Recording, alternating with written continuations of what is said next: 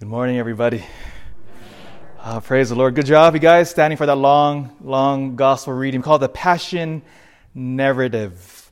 And so it was kind of hard because we had to do the readings and you can't have your own book, so it was hard to follow you along and such. So good job standing for that long. In fact, in the rubrics of the Mass, of course, the rubrics comes from the Vatican itself, and it says of this day on Palm Sunday, for the priest, it says, keep your homilies short. And then parentheses even said, especially you, Father Brian in Lawrence, California. So who ratted me out?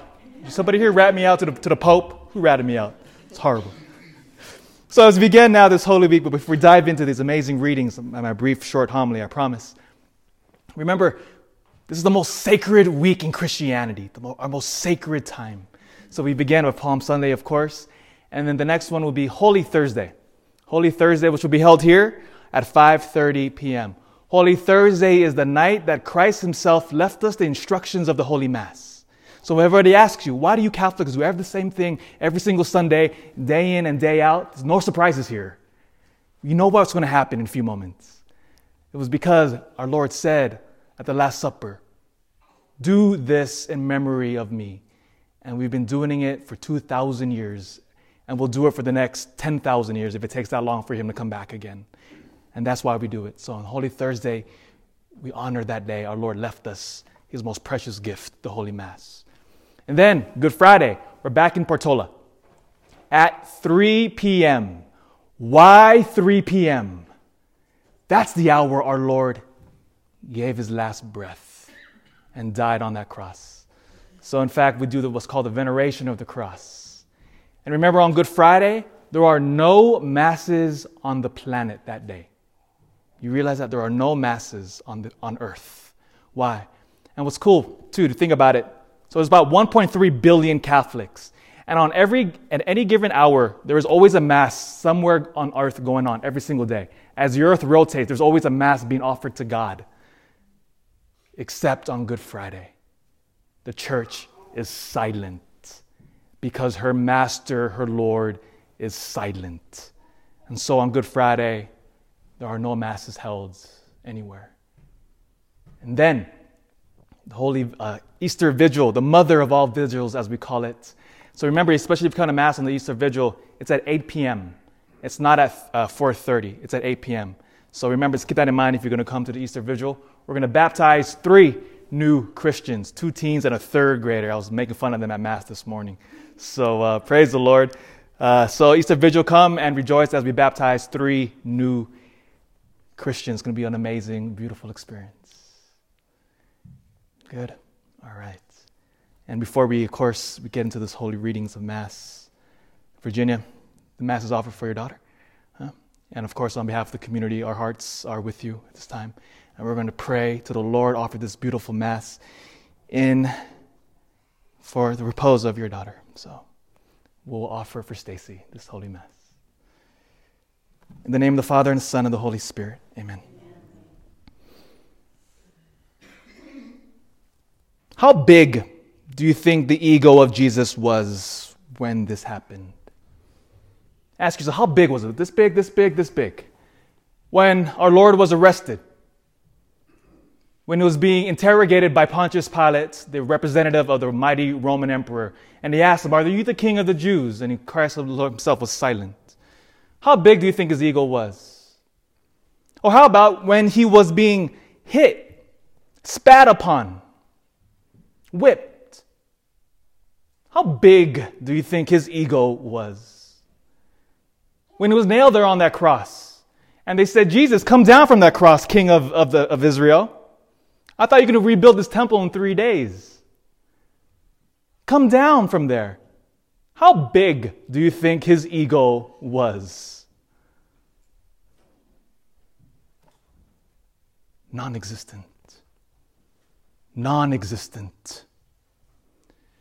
With those palm branches in your hand right there, what you're mimicking there is the ancient Jewish custom of when the Messiah would come. In Zechariah chapter 9, it said that the Messiah would triumphantly enter into his city. And so the custom of the branches, what they would do, they would bring out the branches, go to the main gate, because remember, Jerusalem was a walled city. And so walled cities, you can only enter through specific gates. So our Lord now welcomes or enters into Jerusalem, And they come out and they're singing Hosanna, and the high is screaming. And then notice what he's riding. He's not riding a draft horse or a mighty stallion. No, like a triumphant warrior. No, what is he riding? He's riding a donkey. You know how silly donkeys look like? Utterly silly. What is the other name for donkeys that we say in our language? Don't say it, we're in church, huh? Don't say that word. That's what we call them. Why? Because that's what they are. They're silly little creatures. Jesus triumphantly rides into Jerusalem.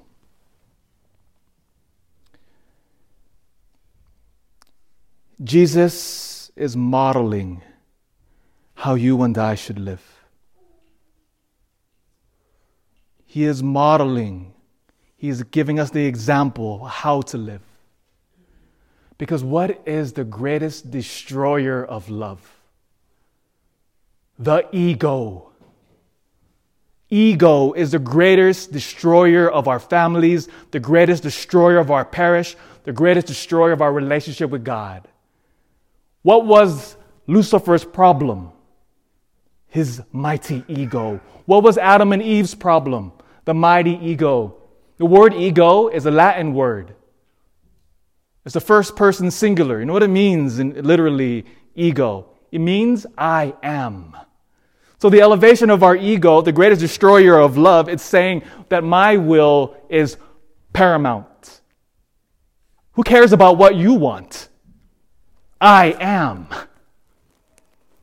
That's what the ego does.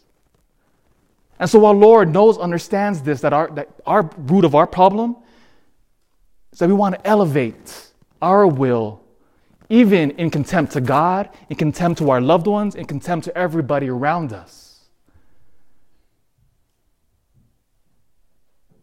The ego, my ego, your ego must be destroyed.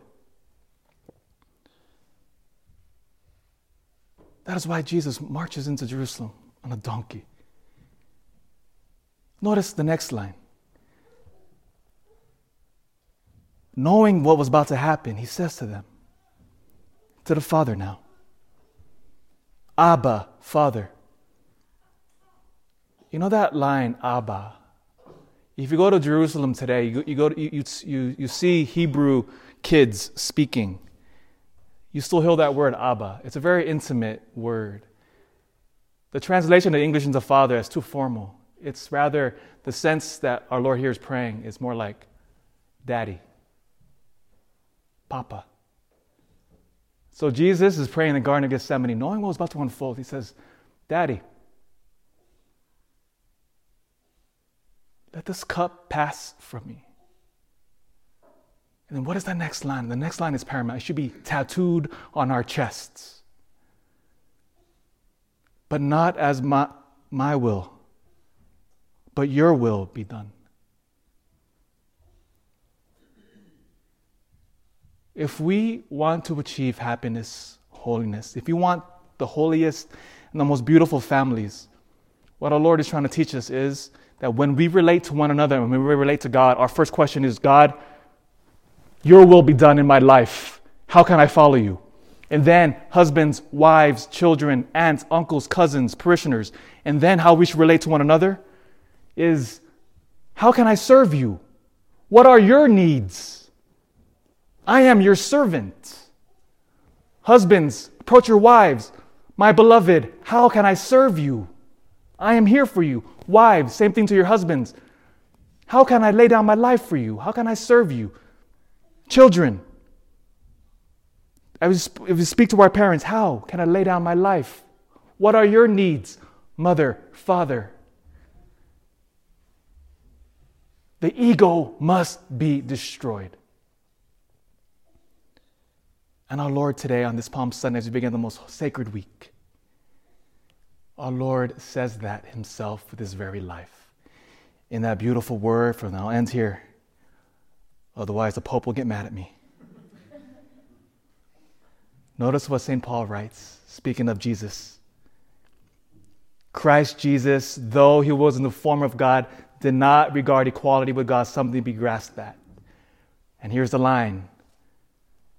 Rather, he emptied himself, being obedient to the point of death.